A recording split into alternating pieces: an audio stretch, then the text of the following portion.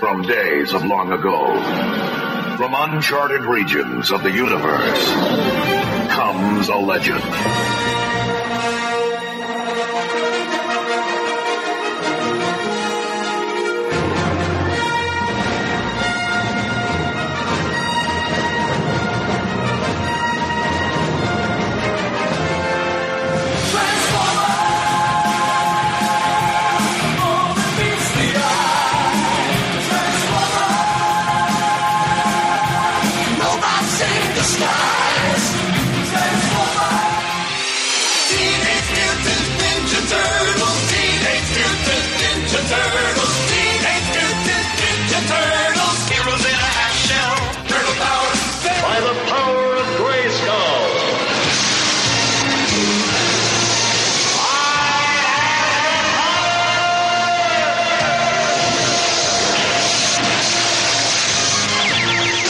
Became the mighty Battle Cat, and I became He-Man, the most powerful man in the universe. Nowhere to run, nowhere to hide, panic spreading far and wide. Who can turn the tide? G.I. Joe, American hero. G.I. Joe, there, fighting for freedom wherever there's trouble over land and sea and air. G.I. Joe is there.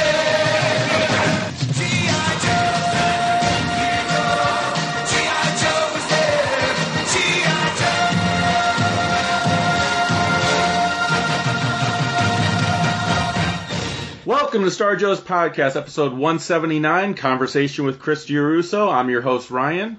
And I'm John. And welcome back, everyone. Yes, we're back, and this time it wasn't too long between episodes, thankfully. We're back on track. I'm still feeling healthy, so thank goodness we could continue this. And for this episode, we have a special guest with us. And John, I'm going to let you do the honors, because you've certainly known him far longer than I have. So we are really lucky tonight. I got to meet this gentleman back 5.5 years ago, Acme Free Comic Book Day. Just an incredibly talented creator, all around good dude. He's my younger boy's favorite artist and creator of G-Man, creator of the coolest Rush tribute poster you're ever going to see, and half of the epic podcast Cruising Together with previous guest Greg Schiegel. Chris Giarrusso, welcome to Star Joe's. Hey, guys. Thanks for having me on. Happy to have you on. And I will say, too, and I think I did, John, you can correct me if I'm wrong, I think I did mention the commission piece he did for me at the latest Baltimore Con, which, Chris, I don't know if you'll remember or not, but you actually did a Luke, Han, and Chewie trio in my Star Wars sketchbook, so which was one of the highlights for me of that Baltimore Con. So thank you very much for that. You're welcome. So I do need to hit you up. Hopefully you'll be at Baltimore again this year, coming year. Because I need to hit you up again. I have an 80s sketchbook. Surprise, surprise, from an 80s podcast. I'm from the 80s too. That's right. So I have an 80s sketchbook where I have a list of all different types of 80s characters, and that I let the artist choose which one they want to draw. So, so I definitely want to get you in that book as well. But so we're going to probably start with some standard type questions that creators get, and then we'll kind of branch from there. And feel free to take us on any ride you wish to take us on. But I guess the standard question, the typical question is kind of how did you get into comics? Probably the same as you guys. I'm just assuming that we all got into comics as kids, reading them, and they were fun to read. So we kept doing it. but I mean, I think I knew superheroes first actually from TV, because there was cartoons. There was the Super Friends cartoons. Yeah. And there were those old Marvel 60s cartoons. Oh, yeah. And so that familiarized me with those characters. So then when I saw that they were in comic books, it was like, oh, wow, this is like the real stuff. Like, it was like even better than the cartoons, because the cartoons weren't particularly sophisticated. Right. Now, I just think of that because somebody pointed out to me like maybe 10, 15 years ago how it used to be that you would go from the cartoons on TV and then you go to the comics because that was the only way you could get more of it on demand. And they were better. The comics were better than the cartoons, but at some point, the DC animated cartoons made it so that the cartoons were better than the comics. so it's kind of an opposite thing now. Yeah, I think I've mentioned it on the show in the past, but I remember watching as an adult some of the Super Friends cartoons with my nephew, and there was an episode where the Super Friends all got captured and by the Legion of Doom, and then all of a sudden the Super Friends bust through the wall, and the Legion of Doom is like, wait, we captured you guys, and they're like, you didn't capture us. No, it's a robot duplicates. Robot duplicates, yes. And I was like, nowhere in the episode did they even hint that there was robot duplicates. Yeah, it was a total cheat, but like, I remember that as a kid thinking like, awesome. Yes. But like now I see that that's like a total storytelling cheat. There was no way to see that. They're just like, robot duplicates. I'm glad to see you saw the same episode I did. You've seen them all. Yeah. Oh yeah. But yeah. So to your point, that obviously the comics did a much better job at that than the show did. But and you also like the comics had and again today it makes it really difficult and convoluted, like all of the backstory histories and stuff. But like back then, you could get more in depth, and find out about each character, and it was manageable and it was awesome. Yeah. Yeah, for sure. How about professionally? What when did you actually first start thinking about or going into actually professionally doing comics?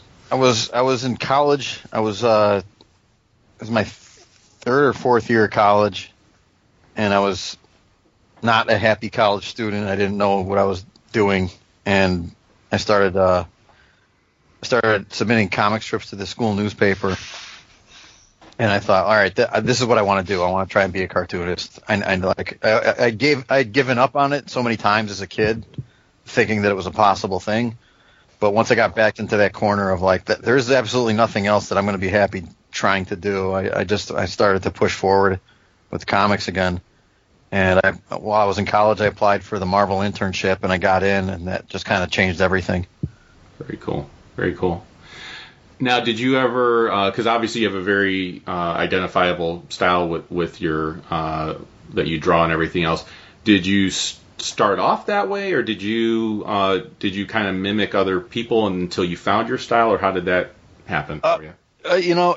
Because there was such a huge gap between when I, stopped trying as a kid and started to try again as an adult or a college student, I basically just picked up where I left off, which was trying to copy the way my brother would draw. So I was basically emulating my brother, which, and then the two of us when we were kids would draw. We were trying to emulate, you just look at what's in the newspaper comic strips.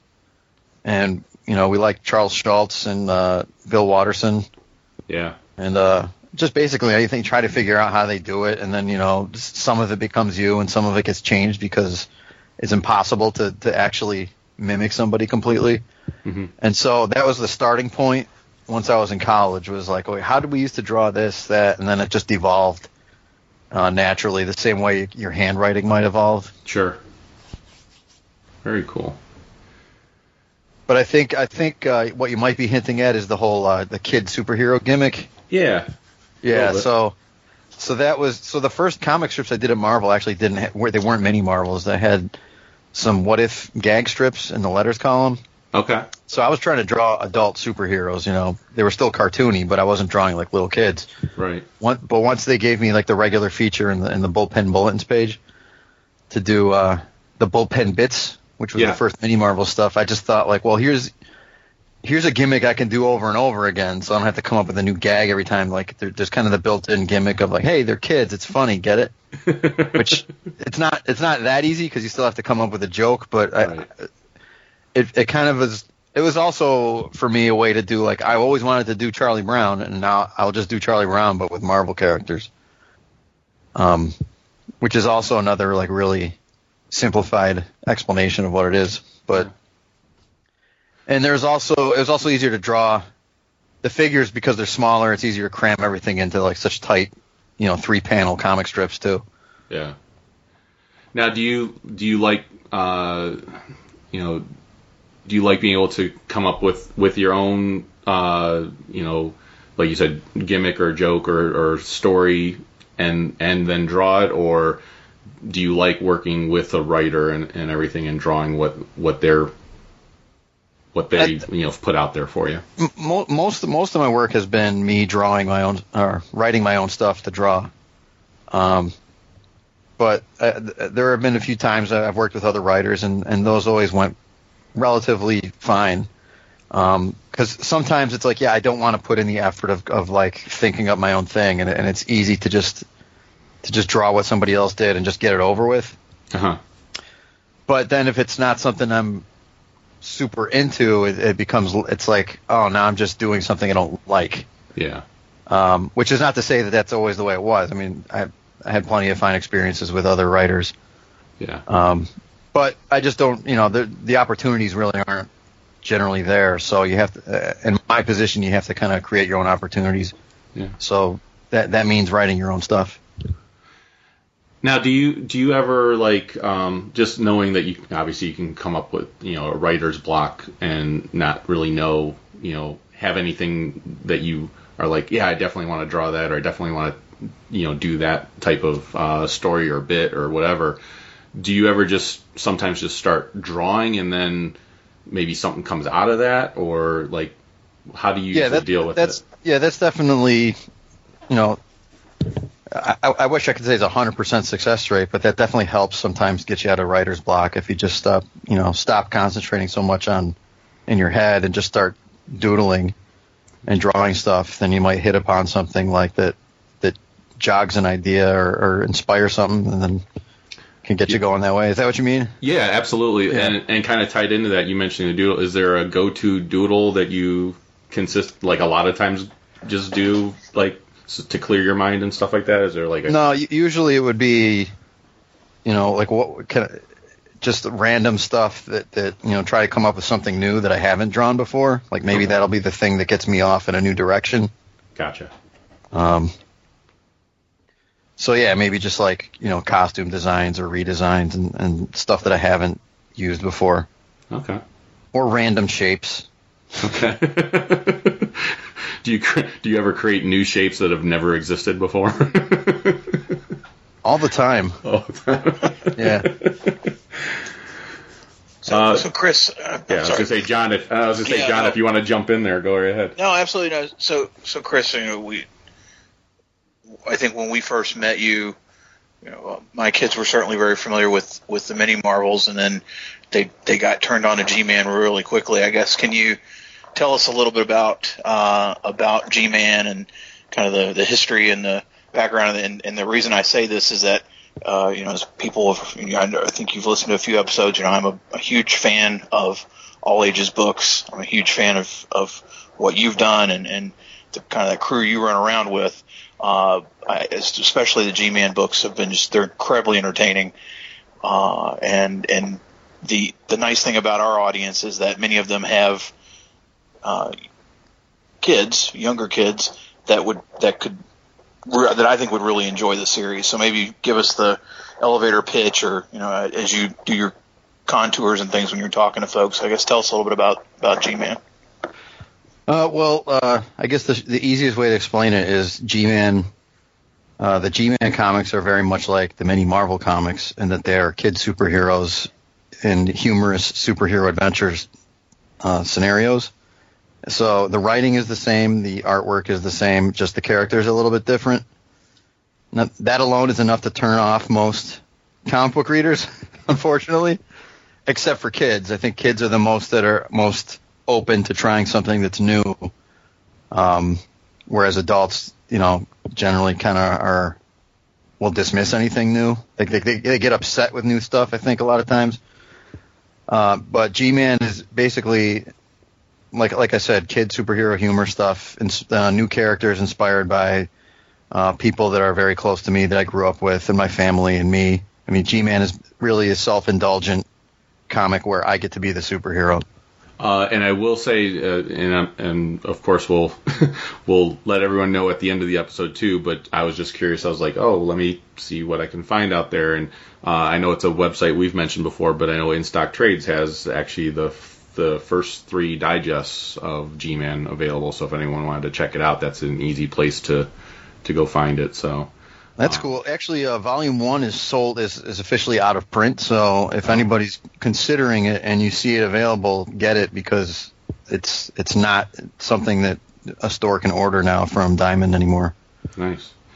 Yeah, a lot of times I know with InStockTrades.com, they have it's stuff that they have purchased, and then it's obviously based in their name. It's in stock.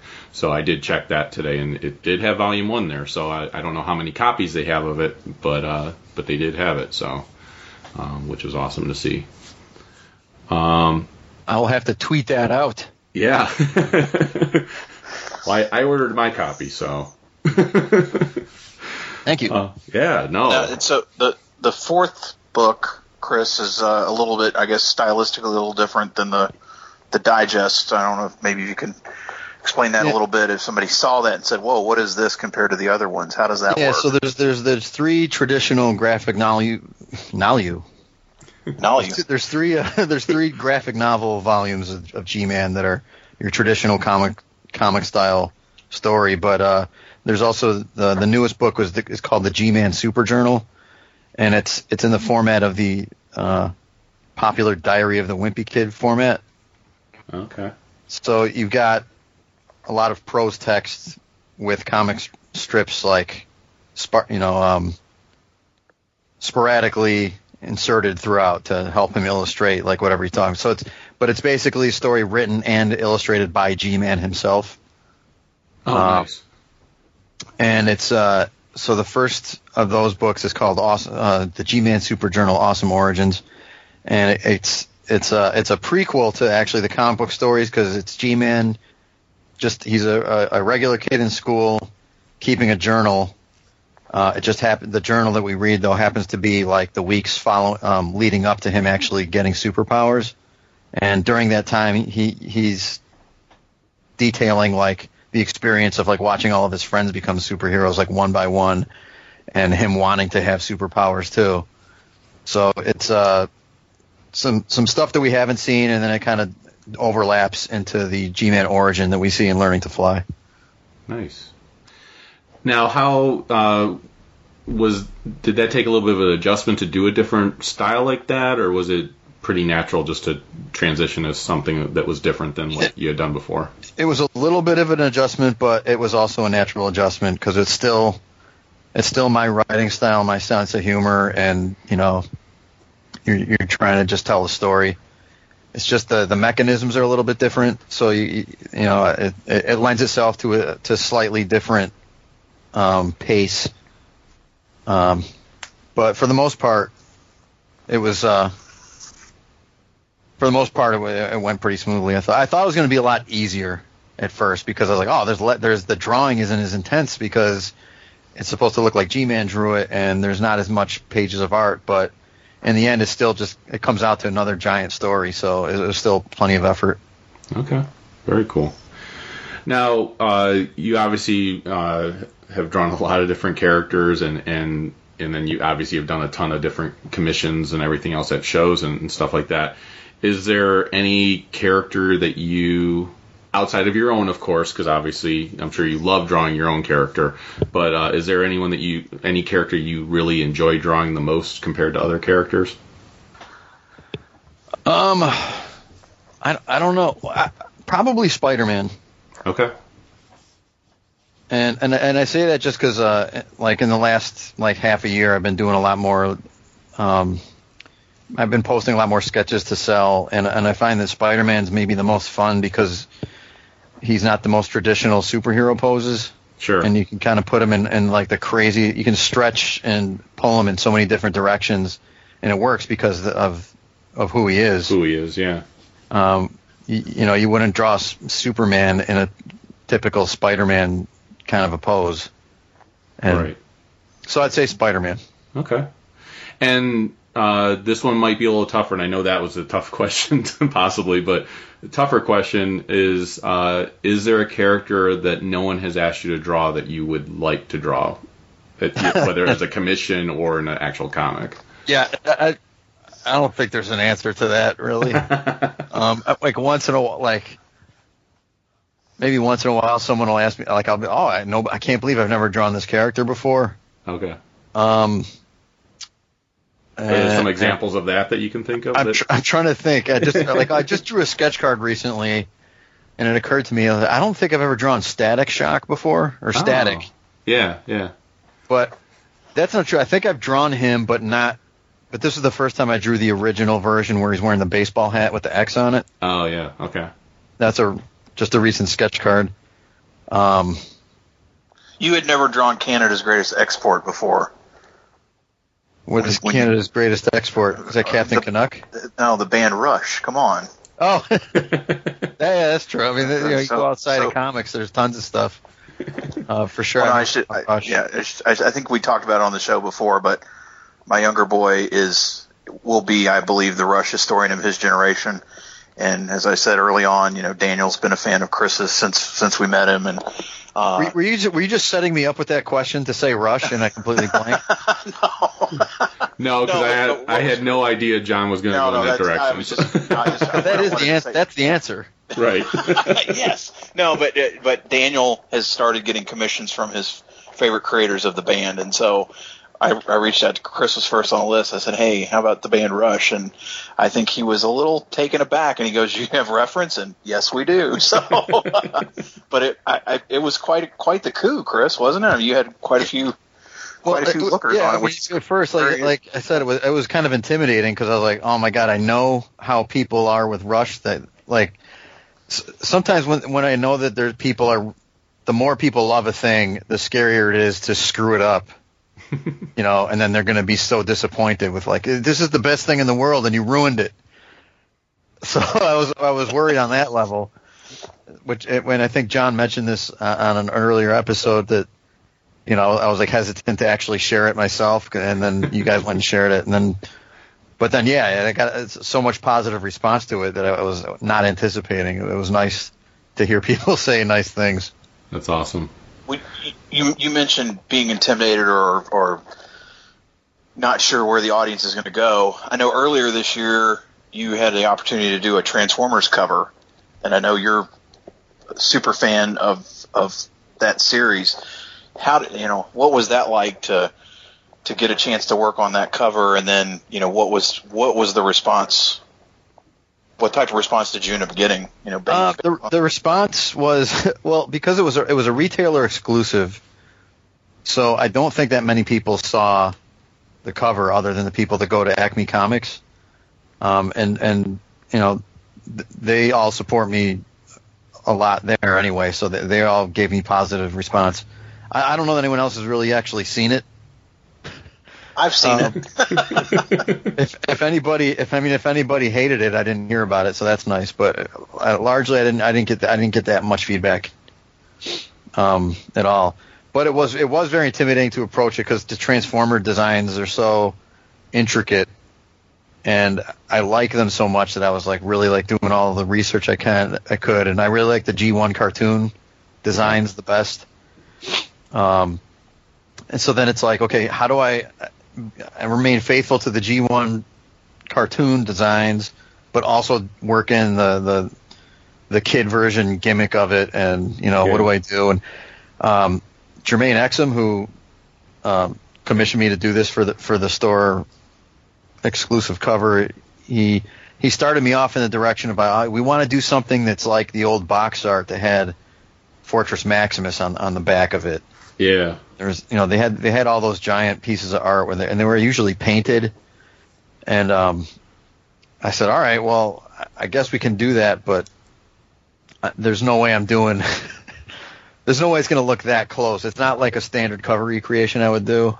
Right. Sure. And I said, well, that's a place to start. We'll definitely put Fortress Maximus on there in that relatively same position, but I think otherwise I just want to use all the characters that are the most prominent within the book that I also like. So I got to draw Optimus Prime and Megatron and Starscream, and then I just filled it up with all as many other characters as I could. You have a lot of characters on there. I'm looking at the cover right now, and I'm actually going to put the cover as this episode's image, so anyone listening to this can go to the StarJoes.com page for this episode, and they can see the image of it.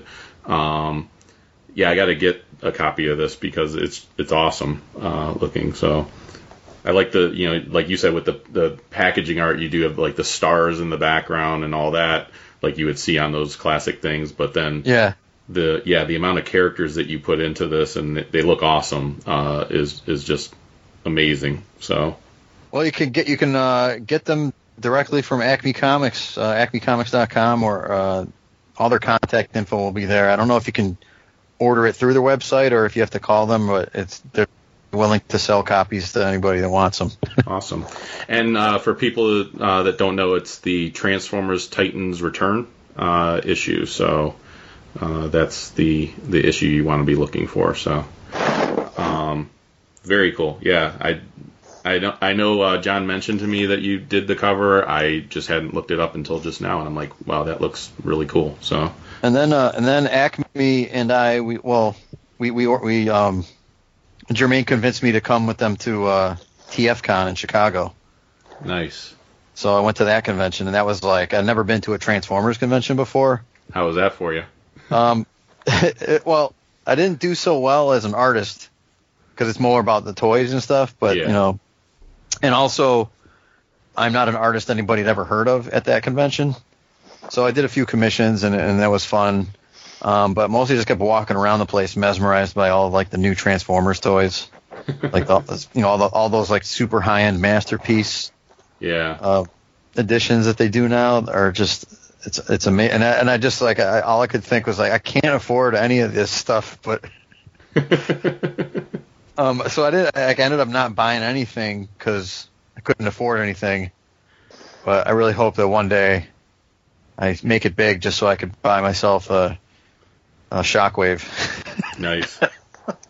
Yeah, I have not. He's a Laser Wave in the Masterpiece collection, but yeah, I have not jumped down the rabbit hole of the Masterpiece ones. I have a couple friends that are just like, "Are you going to get this one?" I'm like, "I'm not getting any of them right now because once I start down that rabbit hole, it's not going to be good. It's not going to be pretty." So yeah, I have a few that I got used, and the good thing about that is that if you get like a used Masterpiece, it's probably from somebody like one of us who's going to take real good care of it. So most of those Masterpiece figures, if you get them used, they're practically brand new. It's not like the one that your friend down the street had buried in the sandbox 20 years ago. Right. So obviously, John mentioned Transformers. Would you say was your big '80s property growing up? Was like that the one you were totally invested in, or that would be my top pick for sure. Okay. But I also watched He-Man, G.I. Joe. I didn't see. I wanted to see more Thundercats, but like I think it was on at a time I couldn't access it. Gotcha. So I missed a lot of that. But all that stuff, yeah. Yeah. Now, what might be a dumb question, because maybe your answer might be simple, but what made you gravitate to Transformers over anything else that was out there? Like, what was? Because they're awesome. I'll give you that, sure. I think to me the toys were the most mesmerizing toy I'd ever heard of before. Because it's like let's say you got Optimus Prime. It's like, okay, I have this toy. Like that was a thing that wouldn't be unheard of to have a toy truck or to have a toy robot, but this was two. Right. There's both of those things, and at the same time, it's like a puzzle thing. So, like I know a lot of people are like, oh yeah, I used to recreate all these battles and do all this stuff. Like I was never a guy that would actually do that, but I would sit there and transform them back and forth. Like all day long. All day, yeah. Not all day long, but at least every day I'd be messing with some, or I'd just say, okay, I'm going to transform all the vehicle form now, and then they'd be on display on my dresser. and then the next day turn them all back to robots. And I never got tired of that. Now were you emotionally distraught when Prime died in the movie? Not. I might have been old enough to understand, like, yeah, don't have to start crying here. and also, like, we don't know what's really going to happen yet or what, but yeah, it was definitely a powerful, the whole movie, because so many guys died before him too. Oh, so yeah. I guess when he died, I was like, I might have also been prepared for it, because you could see, like, you saw the Rodimus Prime action figure. Yep. In the stores before the movie came out. Yeah. But I'll say it's still just as powerful now when I watch it now. Oh yeah. Because you get it's that awesome Optimus to the rescue, because like it's not just like he died. It's first you get the ultimate high when he comes in, he saves the day. Yeah. Immediately followed by like the ultimate low. Which to me, that entrance of his is one of the best moments in all of cartoons. Yeah, he just starts firing them off just taking them out one by one. Yeah. You got the perfect song behind it and everything. So, and I know as a kid, for me, I don't know if you weren't or didn't feel this way or not, but when they did the episodes that were called Return of Optimus Prime, I was like, I had to be at my television watching that, because that was my favorite character of the Transformers. So I was just like, you're bringing them back? You're really bringing them back? Yeah, I was interested in that as well.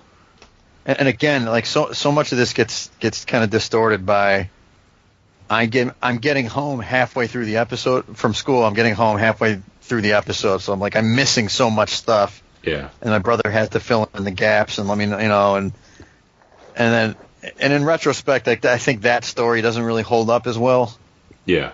No, it doesn't. I mean, I still enjoy watching it now, but sure. But yeah, as a kid, I was way more invested into it than that. But at this stage, at our age, in retrospect, what's just as it's kind of like wrestling in that, like, there's like what's real and what's fake, and like, well, what's really going on behind the scenes. So like we know, like, oh, they killed him, and then they had to bring him back because of toy sales. It was a popular toy, and they're like, oh, we need to bring him back. That was a mistake to kill him. But that they also had, before they brought him back, they already had done a story where they brought him back and killed him again. Yeah. Oh, yeah. I remember that. Prime episode. And then, so then that aired once, and then the next time they aired it, they had to change the ending of it. Yep. So that he wasn't getting, like, engulfed into the sun. I was going to say not burned up, yeah. Yeah. And so that's fascinating to just that story itself of like how they had to like write it and then rewrite it and. Well, and I love too how that death caused them to not kill Duke in the G.I. Joe movie. All right, Duke woke up from his coma. Yeah. And they say if you watch that movie without the sound, you can totally tell he died. Yeah. So, John, did you have anything else you wanted to jump in with, or? Well, yeah. So, obviously the name of our show, I guess, tell us a little bit, Chris, about your, kind of your first experience with Star Wars. I don't remember because I was so young. So I just remember it being one of the first things that was like, okay, this is an awesome thing, and Darth Vader was awesome, and I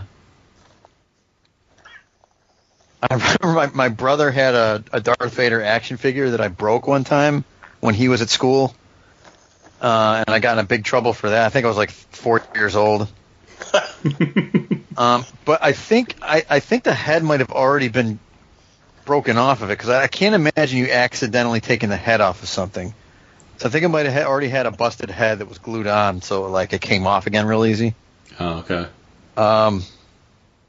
Is that because you wanted to see what was under the mask? No. Like, my intention was not, like, it wasn't even, I wasn't roughhousing with it or anything. Yeah.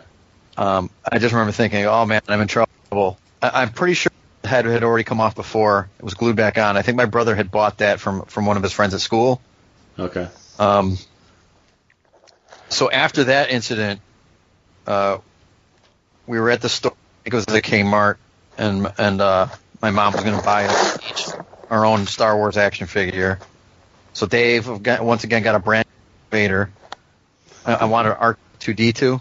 Uh-huh. And because I think he was my favorite at the time because he's a cute robot. Yeah.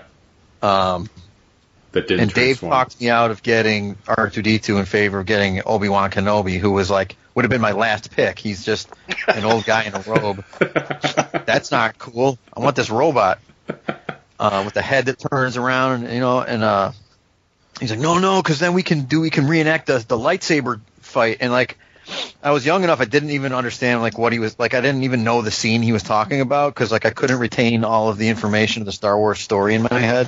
Nice. It was probably 5 or 6 years before I understood the narrative.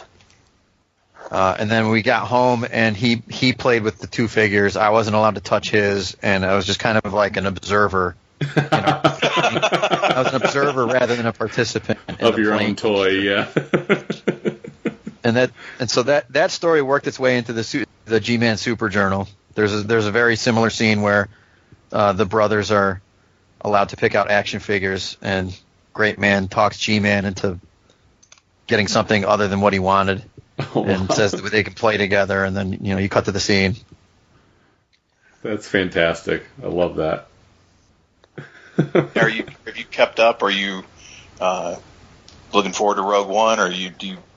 Well, so yeah, as a little kid, it probably took me a while, maybe until by the time Return of the Jedi came out. I think I was in 4th grade, and I think by the time I was in 4th grade was when I was when I became the most aware of oh, okay, I got things. This is how things are, and I don't think I've matured since then. So and then I turned into one of those people that throughout high school and college I watched the trilogy, thousands of times, and because of that I think I am now burnt out on it. So I never watched any of the Clone Wars cartoons or the whatever it is they had. Yeah. And Force Awakens I enjoyed it, but I can't get into any of it as much as I did, as much as I was into it 20, 30 years ago. If you know what I mean. So I'll probably see Rogue One, but I'm obsessively watching the trailers, and I'm not excited right now as we're. But maybe I'll get excited the day that I'm going to go see it. If that makes any sense. Yeah, fair enough. Absolutely. No, absolutely. Okay, that's a little bit more enthusiasm than I heard from John and Shannon about The Force Awakens. Oh, come on. It was fine. Let's not rehash old wounds here. Yeah, Force Awakens was fine. Yeah. So steering back to the Transformers, just the obvious question I have to ask you: is there a favorite Transformer of yours? It's hard to say. Okay. Because they're all so good. I like all the G1, like the first wave G1 stuff. I think is all my favorite characters and toys. Okay. Those are the ones that I connected to on the cartoon, and those are the toys that I had. So there's a lot of stuff that came later on, the Headmaster era. Yeah. I'm not that into that stuff. Okay. So have you seen the Japanese ones that they've come out with, the Victory and all that? They've come out with the DVDs of where the series continued in Japan that did not continue here in the U.S. I've seen. Yeah, I've seen. I have a bunch of that stuff, and I've been trying to go through and watch it. It's hard to devote that much time to it. Sure. I've actually been trying to watch it with Jacob Shabbat. So it's got to be something where we're both free to go watch it. And usually what happens is I'll go to his apartment. We'll get a pizza and we'll start watching them, and they're all subtitled. Yeah. That's the hard part, yeah. So I think that equation always ends with me falling asleep 5 minutes into it. But I know the first one, it starts off, it seems like it's right after the movie, or right after season 3. Yeah. And so Optimus Prime is there again, and they immediately kill Optimus Prime again. This is my memory of it, right? And he's he's trying to do something on Cybertron, and Rodimus is on Earth. Yeah. They're both doing some stuff, then Blaster and Soundwave are having some crazy battle, and they both get obliterated in some explosion. I remember thinking, like, wow, that's awesome. I got to watch all of the rest of this. But again, that's my favorite characters are all involved, and stuff is, and it's kind of returned to like this epic thing. It's like, well, Blaster and Soundwave are gone, but they've been rebuilt, so they're similar but different, and it's an evolution, and I thought that was really cool. Yeah. Now, do you currently, or have you in the past followed the comics of the Transformers at all? I read the Marvel stuff when I was a kid, maybe up to the first like 20 or 30 issues. Okay. And so I don't remember it that well. I remember being kind of disappointed that it wasn't like the cartoon. Yeah. My opinion now is that that's a good thing, because being different than the cartoon was good, because you're getting more stories out of it instead of just like it's telling you the same thing. I think I was mostly disappointed that throughout the whole time I was reading it, Optimus Prime was dead. Or he was just like a head somewhere, and it's like all this like, well, when's Optimus Prime coming back? When's he coming back? When are we going to see? Right. And so I was routinely disappointed by that, and I think unable to just enjoy what was happening in the particular issue. Yeah. I will say that I'm kind of in the same boat where when I was a kid, I didn't really enjoy it. I have a much greater appreciation for it when I read them now. I'll read them and I'm like, oh, this was actually some pretty decent storytelling going on, and I just didn't appreciate it when I was younger. Yeah. And I've been doing the same. Like I've been like finding like old Marvel issues and reading them and going, wow, these were very good. Yeah. Now, did you see any of the Dreamwave or the current IDW stuff or anything like that? Jermaine got me started on some like I guess is either There's More Than Meets the Eye, and then there's Robots in Disguise, right? Correct. He's like, okay, you should start here. Start with this one. He gave me the first trade for each of those. So one of them was about they're back on Cybertron, and they're trying to unify and stop and not have the Decepticon Autobot factions, and Bumblebee is like the leader. Yep. And that felt like, well, why don't we just start talking about Obama and Trump? I think it's a little bit more enjoyable than that. Yeah, I mean, this is clearly written for a target audience of people who are now adults that, knew these characters 30 years ago, but it's like now it's all politics now. Right. Isn't that awesome? Like, I don't know. So I haven't read the second trade. Okay. Well, I will say that was the one that you're describing was the Robots in Disguise. There's been a lot of fan favoritism towards the More Than Meets the Eye one, so you might like that more because most people do. I read that one too, and that's basically Hot Rod going like, all right, we're going into space to look for these legends. Who's coming with me? Yep. And so that was way more fun. Yeah. I will say that the Robots in Disguise changed into just being called Transformers, and it started becoming a lot more action-oriented than politics, so it did get a lot better as it went along. Yeah. But I mean, the politics stuff, it's kind of interesting. Sure. It's like, I just, like, okay, things are a little bit different. Why is that? Just give me a quick explanation, but, like, I mean, and this probably never happened, but I don't know. It's like, was there ever any issues about like the elections and counting votes and fraud? And but no, there was Starscream eventually became the leader because he was seen as the chosen one by the Titans and stuff. By I think it was by Metroplex and stuff. So it was very weird. So I know that they've turned Megatron into an Autobot. Yes. Which is, I mean, and then a lot of people, I think their instinctive reaction is like, no way, man, no way. But I think it's interesting. I'd like to read that story. Yeah, it's done very well how they make that transition and why they make that transition. So, John, did you have anything else to I'm learning all kinds of stuff about Transformers. I'm just fascinated. It's good because I'm a Transformers guy. No, man, I'm G.I. Joe. That was my thing. I found that thing that was for me, and I did read. It was funny, actually. I got a trade from Ryan a few years ago at Baltimore of like the first 8 issues of Marvel. It was I think was it Titan or somebody had put it out, and I just can't. They were really interesting to me because I didn't really watch the cartoon and I didn't read the comic book other than the crossover with Joe. But man, those were some verbose comics. There's a lot of words on every page. Yeah. So much exposition. But no, man, for me, it was when I was a really big Star Wars kid, and then when I hit G.I. Joe, it's like Star Wars is cool, but G.I. Joe became my thing. And it was not a peanut butter and jelly, nobody plays together. It was like, no, I'm going to do this. So never grew out of it, all these years later. But I like hearing about some of the, it's interesting, especially in adulthood, to go back and look at some of the stories and think about the fact that there were some pretty complex things going on that you may not get when you're 10, but now that you're not, you get it, and it's interesting.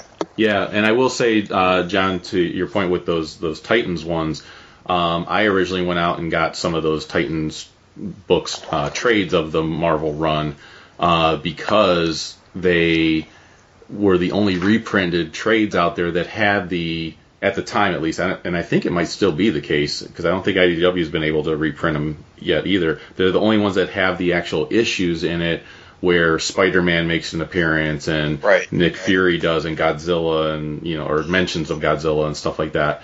IDW has not been able to reprint those to my knowledge.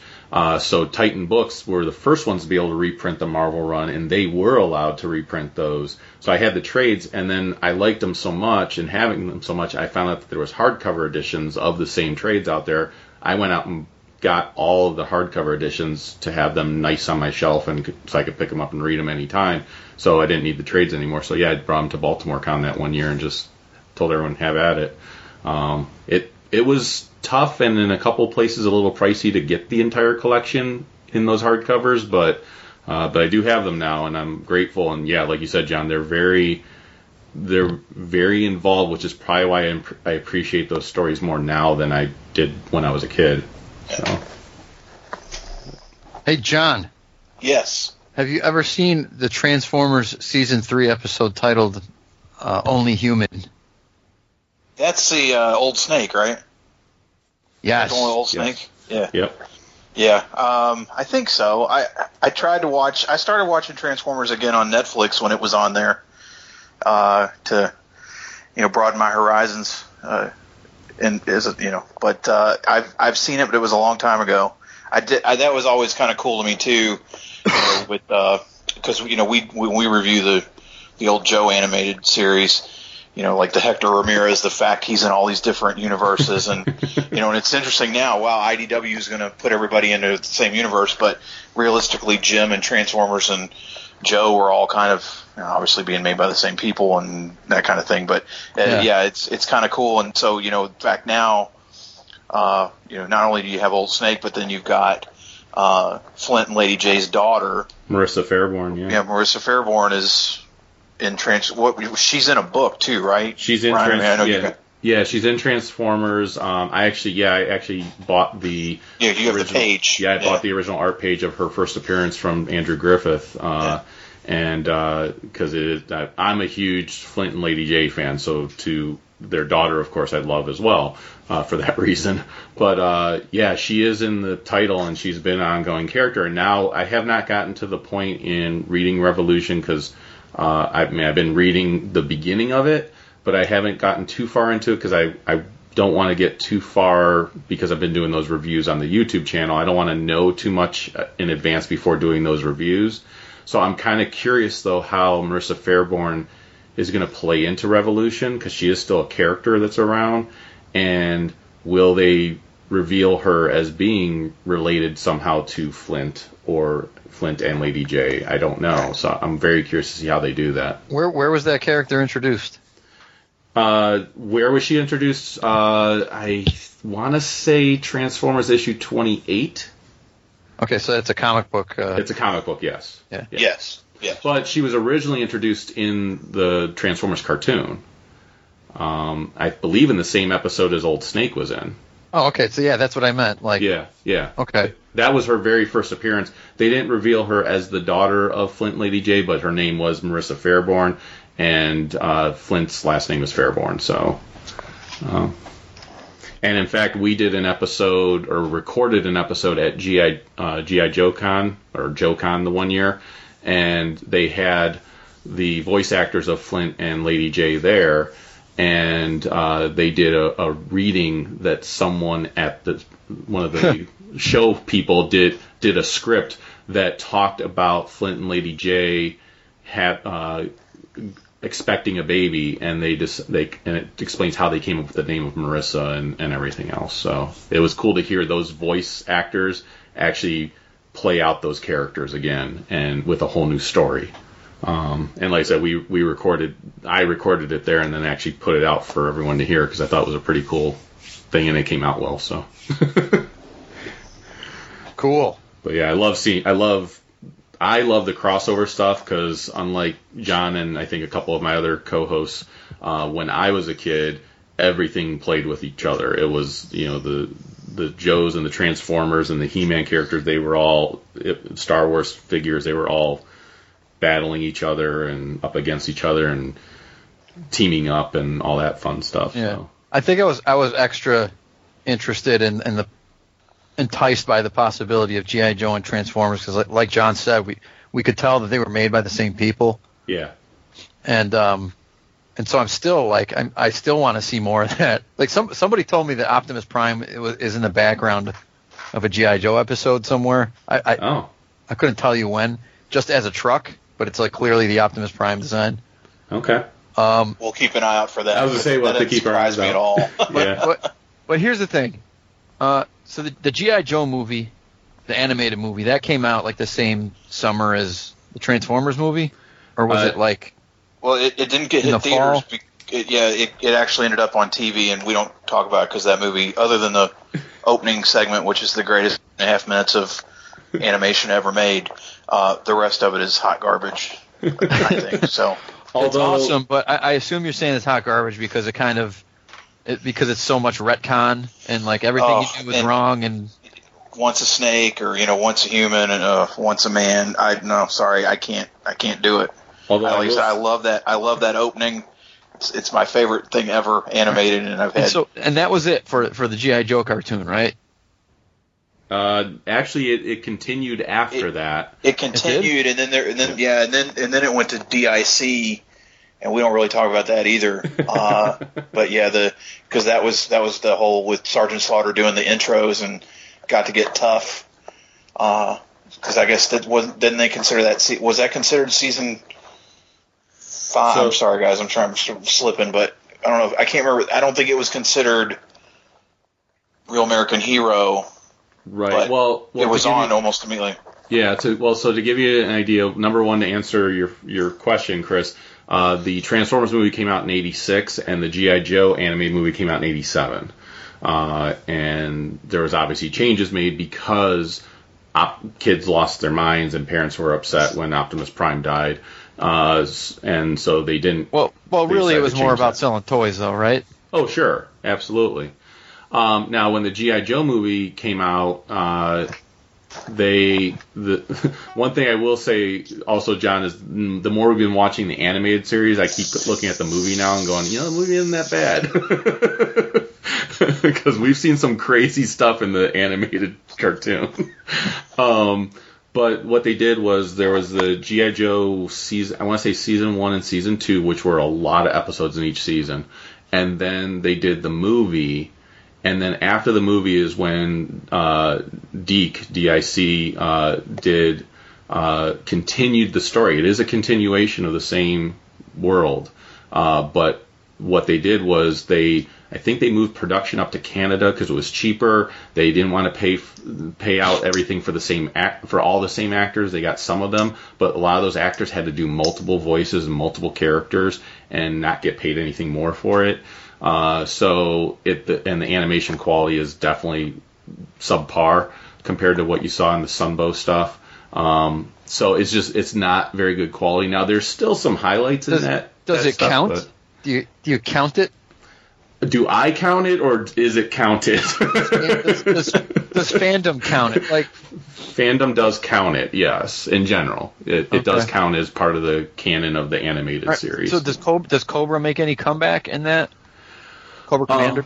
Cobra Commander does become, if I remember right, because it's been a while since I watched it. If I remember right, he does become human again. So, or whatever. Yeah, I got the DIC series when it came out on DVD. 3 years ago? Yeah. 4 years ago now, whenever it came out, and I watched like 2 episodes and I turned it off. I just couldn't do it. Just couldn't do it. But I will say, Chris, if you're looking for a really awesome G.I. Joe cartoon, have you seen Resolute? No. Okay, so Cartoon Network had done it was a little mini-sodes. What were they, Ryan, like 4 minutes or 5 minutes long? Yeah. And they did them over a period of time. I might have even been on Adult Swim, but it was this series that ends up being about an hour 10 or so. Yeah. I think Warren Ellis wrote it, right? Yep. It's awesome, but it's grown up. Like, people die and Cobra Commander nukes Moscow. I mean, it's amazing. You can find it on YouTube probably. But yeah, if you want to see a more adult version, it's definitely it's really, really good. Yeah. It is. I think you can find it on YouTube, but if you ever wanted to own the actual DVD of it, the DVD is super cheap. It's $5.19 on Amazon. So I mean, and it's way $519. Yeah, it's worth it though. It'll blow your mind. Okay. $5.19, and it's far worth more than that. It is absolutely amazing. So. It's my favorite animated G.I. Joe thing ever. So, all right, John, do you want to do the firing range then? Sure. All right, let's do it. The firing range.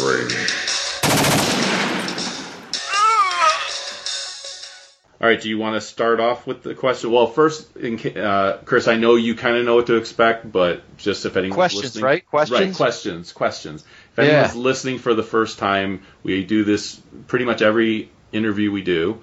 It is a lot of this or that type questions. We call them firing range. They're just like rapid fire questions. You can answer them any way you wish to, and you can explain your answer or don't have to explain your answer. It's totally up to you. So, John, do you want me to kick it off, or do you want to kick it off? Sure, why don't you kick it off? Yeah. All right. So first question, the one we pretty much ask everybody: Star Wars or Star Trek? Star Wars. Okay. For me. Okay. Nothing against Star Trek. I'm not one of these people that feels the need to reflexively disrespect Star Trek in the name of Star Wars. Okay. There are things like I just like I said previously, I've seen the Star Wars movies about a bazillion times, and I'm only peripherally familiar with I've seen some episodes of Star Trek. I know most of the characters. I've liked what I've seen.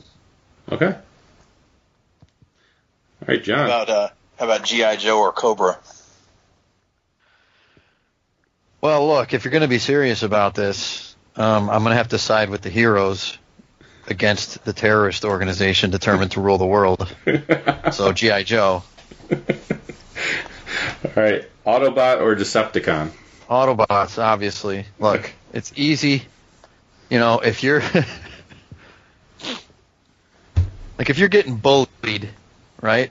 Yeah. At school, it's really easy to hate that bully, single him out as the villain. Mm-hmm. If you're not getting bullied, that bully's like, you think that guy's like the coolest guy, right? That's Megatron. Fair enough. So, Autobots. All right. So we've talked a lot of Transformers, and I'm curious, who do you think, which one is the most underrated Transformer? The most underrated Transformer? Wheeljack. Okay. And I base this only on the fact that I've drew a lot of Wheeljack stuff, and it seemed like nobody cared about Wheeljack. I always thought he was super cool looking. He seemed to be the most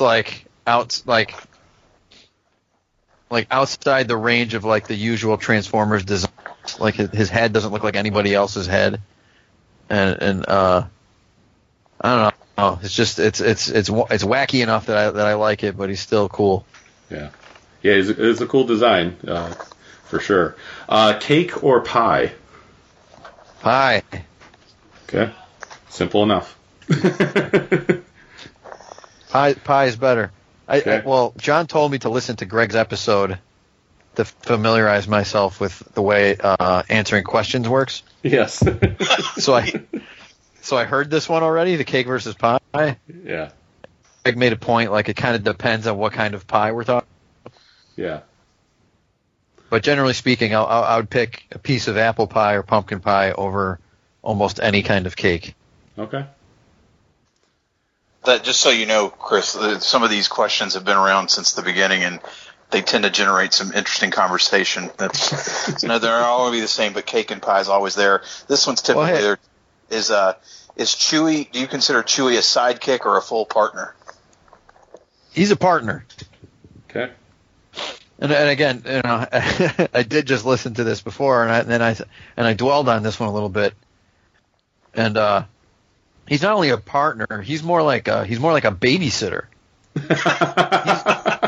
He's not relegated to status below Han Solo. He's above Han Solo.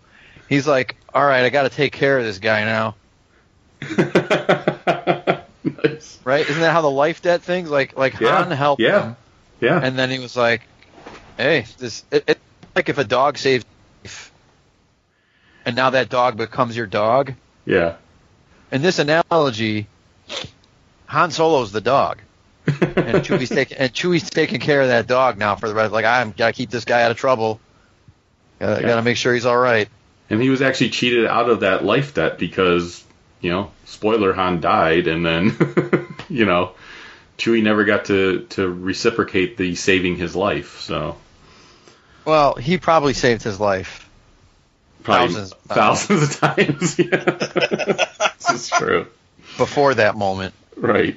But it would have been nice to, as Greg puts it, Chewie should have just like jumped over that railing and started just cleaning house. Yes. Based on our earlier conversation, I think I already know the answer to this one, but we're going to ask you anyways. R2-D2 or C-3PO? I'll go with R2-D2, but it's not. I don't have the same hatred of C-3PO that a lot of people seem to. Okay. You just put out a new episode in the last few weeks of Cruising Together, which is one of my favorite podcasts of all time. And since we are an 80s show, what's your favorite 80s Tom Cruise movie? It's got to be Rain Man. Okay. Which I don't know if that screams 80s. No, but it's a great movie though. Because it holds up so well, it doesn't like have that, like Top Gun makes you think like 80s, man, Top Gun 80s. Sure. Yeah. All right, the first comic you remember owning or reading? Good luck. Honestly, it was probably Transformers, the miniseries. Okay. That I got it at KB Toy Store. Oh yeah, I remember KB. They sold them in 3-packs, and so I got 1, 2. It was issues 1, 2, and 3 of the 4-issue limited series. And so it was just so frustrating. Like, it was a tease. I need the 4th one. And there wasn't things like eBay back then, or a whole lot of comic shops to just go and track that 4th issue down. My brother used to he'd pour through the phone book, looking through like every possible like used bookstores and any place that might have something that would carry old Mad magazines, because he was a big Mad magazine collector. So I would go with him on those things, and then inevitably they took us to like place that they had comic books and comic book shops. And I eventually found before I found number 4, I found Transformers number 5, which, and again, the limited amount of information we had, that was like even more mind blowing. Because first of all, it's like the best cover you've ever seen. Right. The Transformers are 5, number 5. How is this? I didn't even see 4. They're all dead. Wait, what? Well, I will say that was one of my favorite. I think that's one of my favorite things ever done on a comic book cover was because I think it went to 81 issues, and on issue 81 it says number 81 of a 4-issue limited series. Yeah, yeah. So the last question, Chris, and you can answer it however you wish. And I certainly don't want you to have to think about your spirit being broken. But if you weren't in comics, if you weren't creating and drawing and doing that for a living, what do you think you'd be doing? What do I realistically think I would be doing? However you want to answer the question. All right. Well, ideally, I would be an NBA superstar. Okay. For what team? Doesn't matter because we would be the champions. That's realistically not going to happen, though. And there was never a chance of that happening. I don't know. I'd probably be the guy, like, if you've ever been to a gym and, like an exercise facility, Yeah. and there's somebody, like, cleaning up the equipment. Like, they got to go through and they're, like, wiping off the equipment. Sure. I'd probably be that guy. Okay. Well, we're glad you're not. Yes. We wouldn't have you on the show right now if you probably were. We might. You never know. Unless you saw our Transformers shirt. And Well, I'd be a guy that still likes the Transformers. He just Right. doesn't have. He just never did a signing at Acme Comics. Well, you might sign, based on some of the one story I told in a recent episode, you might sign comics. The store just doesn't want you doing that. Who did that? We had there was a story at my local comic shop here. They had bought a collection from someone, and they made the serious mistake of not going through the actual issues, like opening them up and looking through them. And the guy that sold it to him, he took it upon himself to write commentary on every single issue.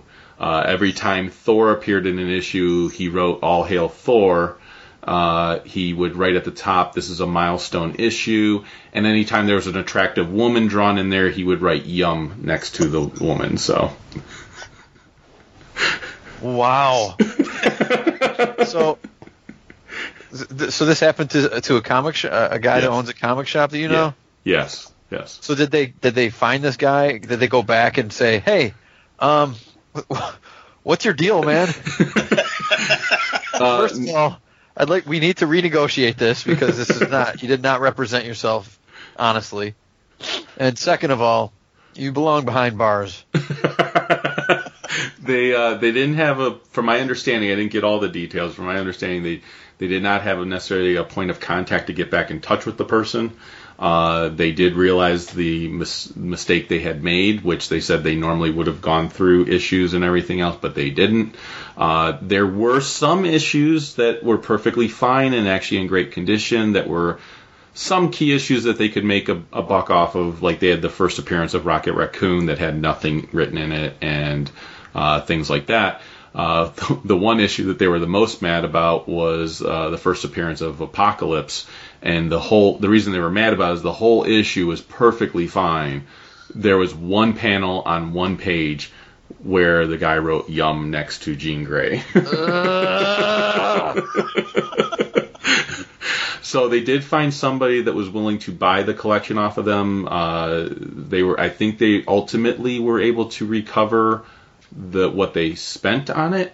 The guy was the person they sold it to was made aware that there was writing inside the issue. So, but yeah, Chris, I spun it as just like there's the Mile High collection. This could be the annotated collection. Somebody's already done it for you. You don't have to do it. You go in and start reading, and you get this person's perspective. Right, it's to the director's commentary. That's right, director's commentary. I don't know. That guy needs to be locked up, I think. I agree. He is a sexual assault waiting to happen.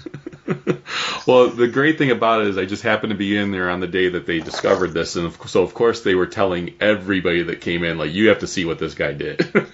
So. And I was Yum. in, yeah, Oh my God. I was in there and I heard them saying stuff, and I heard the yum comment, and I was like, wait, can you guys tell me the story? What's going on here? Because I need to hear this. So, yeah. The things that people will do. It's amazing. So Chris, how can people find your stuff? How can they purchase your stuff? Throw out any information you'd like to throw out there. Any places you're going to do signings or conventions or anything like that in the upcoming months and years and whatnot. Well, my website is chrisgcomics.com, and you can contact me there, or you can find me on Twitter or Facebook or Instagram, and even a very neglected Tumblr page.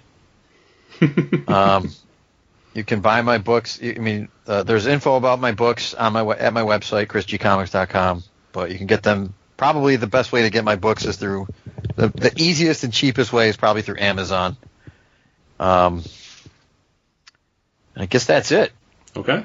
Oh, also minimarvelart.com. I sell some original sketches there. There's some stuff still available. It's been a while since I've added anything new. I gotta catch up on that and start posting more often.